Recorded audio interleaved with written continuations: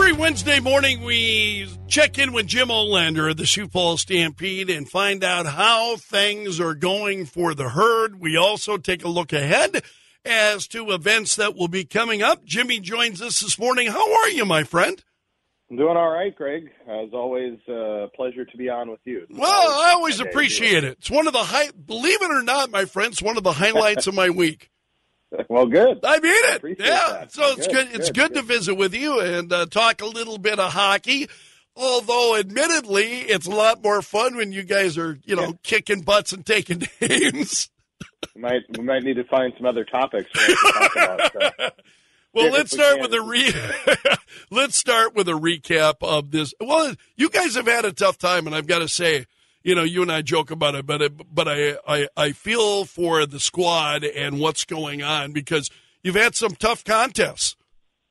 We have, and now we have the tough test of being on the road for quite some time, and started this past weekend, and it kind of sounds like a broken record, and some people may roll their eyes, but we haven't been playing that bad. We haven't been getting the results we wanted, but I thought Friday was an example of a night that if we're playing better overall and we're winning, we probably win the game. And by that I mean you get the bounce, and when you're losing, it tends that the bounces go against you, right? And when you're rolling, you tend to get the bounces for you. And right now, they're just not going for us. And we played in Waterloo on Friday, and we played actually a really good game. We played a really good first period, and but unfortunately, we played a good first period, and they got a bounce and scored and led 1-0. And so we were down 1-0 in the first, despite out shooting them 13-4. In the first period, we created a lot of chances and, couldn't get it to go. And then in the second period, we had a nice play that behind their net, J.J. Weebush sent a nice pass to Chris Pelosi, and Chris Pelosi puts the puck into the net and ties the game at 1 in the second period. And, we had some other chances, and, we're crashing the net well. Their goaltender played very well, didn't allow for a lot of second chances, and unfortunately the ones that we did get, they just wouldn't bounce the right way for us. They would bounce away off a stick, go just wide, and those are the bounces I'm talking about, because when you're playing well, you do tend to get a little puck luck, and you tend to, a shot ends up going off somebody's skate and into the net, and you get a lucky break. When you're not, the puck goes wide of the net, and right now, the puck's going wide of the net. So it was good to see us come back, though, and play really strong. I thought we had a really strong effort. It was 1-1 going into the third, and then,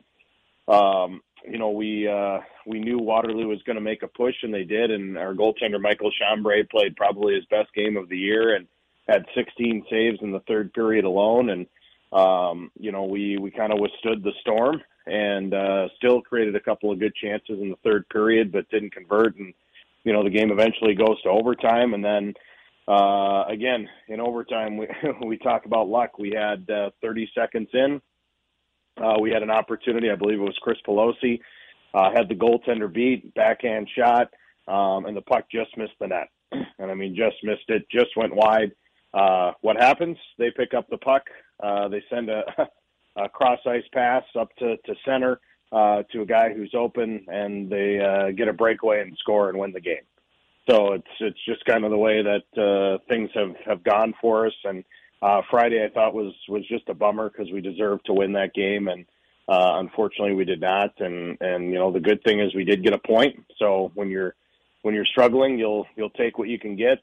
But obviously it was tough to not get more than one, but we did get a point, and trying to build off that. And then I thought the Friday's game, was really a physical game. It really had a playoff-like feel, and I think it may have taken a little bit out of our team into Saturday. And Saturday's interesting because, I should mention, the weekend is kind of funny because Friday, we played in Waterloo, and Waterloo plays on an Olympic sheet of ice, and their rink, I think, is even a little bit wider than normal, and is definitely longer. So you're playing on the biggest sheet, you have a little more room. And then Saturday we went to Des Moines, and they play on the smallest sheet. So there's no room to move. It's the complete opposite. It's actually very similar to the old Sioux Falls Arena where we didn't have a ton of room. And so I think we, going into Saturday, we struggled a little bit in the first period, adjusting to that, and we fell behind 2-0. We were able to get a goal with about 5 minutes left to make it 2-1, and then the Buccaneers came back, got another goal, and then we had and then we just had a huge goal with about 23 seconds left. Noah Ayer gets his second goal of the season, goes backdoor, puts in a one-timer, and gives a big boost into the second period. So it's a 3-2 game. Both teams, I thought, had some good chances in that first period, and we kind of started to settle down a little bit. But then, unfortunately, we get into the second period, and we give them a goal off a turnover to make it a 4-2 game, and then we take a not a good penalty, and we end up on the penalty kill, and the penalty kill has actually been pretty good of late, but you give teams enough opportunities, they're going to cash in, and unfortunately that was the case. They get a power play goal, just over 7 minutes in, and made it 5-2, and we tried to battle back. We created some chances. We outshot them in the third period, but we just couldn't get anything to go, and unfortunately, we drop a 5-2 game to Des Moines, which was disappointing because that was a team we're trying to push further away from us. But just one of those nights where it wasn't meant to be, and unfortunately, we continued to struggle, and kind of, it's a frustrating thing. I don't know if it's I guess in some ways it's bad, in some ways it's good. But a lot of the mistakes we're making, are common of what a team that's struggling does. And sometimes you're trying to do too much, and we're shooting ourselves in the foot and giving teams chances, and they're burying them. So I say that meaning, it obviously isn't something you want to do. It's something that needs to stop. But on the other hand, it is something that we can correct, and I think we can learn from. It isn't as though we're being outplayed both of these games. We were tied in shots with Waterloo. I think we got outshot by 2 in Des Moines. So we're right there. It isn't as though we're getting outshot 50-12 and, losing these games and right. not having any chances. And, right. and that's what I talked to the coach about. That's a big piece of it is, it's in some ways it's more frustrating, right? Because you are getting those chances, you are in the right spots, but at the same time, that if you keep plugging away and you keep playing like it, eventually it's going to break through and we're going to have some success here. So we've just got to, try to keep a positive attitude, and we got a point on the weekend. We would have obviously liked to have more, but 1 is better than 0. And, now we've got to move forward and try to, continue to get better here and try to break out of this funk. Jim Olander of the Sioux Falls Stampede is my guest this morning, and talking about how things went for the Stampede last weekend. Now let's look ahead. You and I talked about this last week, is that a lot of tough teams in the USHL, and you're back up to Fargo with 2 games up in Fargo coming up this weekend. I was hoping you wouldn't remind me that. Yes, we do have to go up to Fargo, and obviously when you're struggling and you're trying to get wins, this isn't the team you want to go play. But it'll be a good challenge for us. Obviously, the last time we went up there, we got completely waxed, and really, if you look at the entire little streak here that we've had, that was by far the worst game that we had. And yet that game was a 5-3 game late into the second period. So, I think hopefully our guys have a little bit of a chip on their shoulder and, want to come back. Now, Fargo just continues to win. I mean, it's really, it's unbelievable, Greg. I've never seen a team like this, and really, it'd be a shock to me if this team falters in the playoffs, because they still have only lost 5 games all season in regulation. They they have the best goaltender in the league. They have the best forwards in the league. They're older, and really that's kind of where we've struggled. We're one of the youngest. I think we're the third youngest team in the league this year, which was by design to continue to kind of make our team better here for this season and then the next season. But they are the oldest team, and they've got a lot of talent. And I'm just looking here. They've won 10 straight games coming into the weekend. So they're obviously playing very well, and they just beat up on Sioux City, who's in second place. And I think they beat them 4-1 or something on Saturday, and then they beat them 6-2 on Sunday. So they're obviously a tough challenge. So but we want to continue to get better. We haven't had a ton of success. We have had a couple of close games against them, though, and I think one thing's for sure, we know that we're not. The last time we played up there, we lost 12-4, and we're definitely not that far off from them. As I mentioned, they're obviously a very skilled team and very talented, so they're where they should be. We talked about that you guys were pretty tired. Your team was pretty tired the last time the two teams faced off, correct? Yeah. I mean, and certainly, we can't always use those as excuses, but yes, it was. But sometimes it's true, situation. Yeah. Yeah, and so, for us, I think, we just really, I look at it this way, Greg. We got nothing to lose, right? If we lose both games, you know what? Obviously, it adds to our winless streak, and that's not good. But if we're playing well and we're competitive, I think that's a decent sign. Nobody's expecting us to go up and do anything, and maybe we can shock the world and have a really good game and find a way to get some points against them. Because eventually, even the best teams, they're going to have some off games, or if we can show, I think for us, really, we just want to show that, we're not that far off. And yes, they're a good team, but we can compete with them. We can play with them, and that'll be the goal. So we've got them Friday and Saturday. Friday's at 7:05. Saturday is at 6:05, and we'll give it our best shot. We also, I did want to mention, Greg, you may have seen, we made a trade yesterday. I was just going to ask about that, actually. Yeah. Yes, let's talk about it. So we've acquired a top-end forward in Chase LaPinta from Dubuque.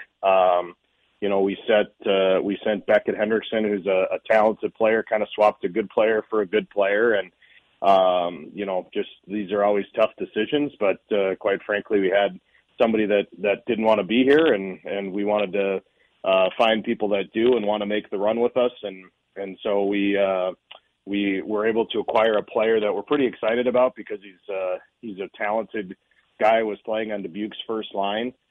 And he's a guy that is expected to be back next season. So sometimes when we make moves, people are curious, why are you doing this? What happens? Well, in this case, I wouldn't say it was necessarily something we wanted to do at the time, but we got an opportunity to get a really good package deal and get someone that we think is not only going to help us this year, but now can come back next year versus the player we traded was not going to be coming back next year because he's going to college. So I think that, those are things that our general manager he looks at.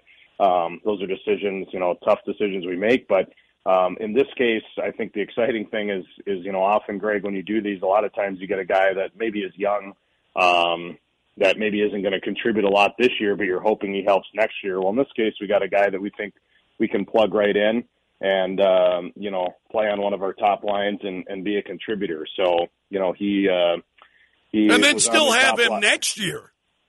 Correct. And, right. And this is a guy that just turned 20, so we can have him back in our league.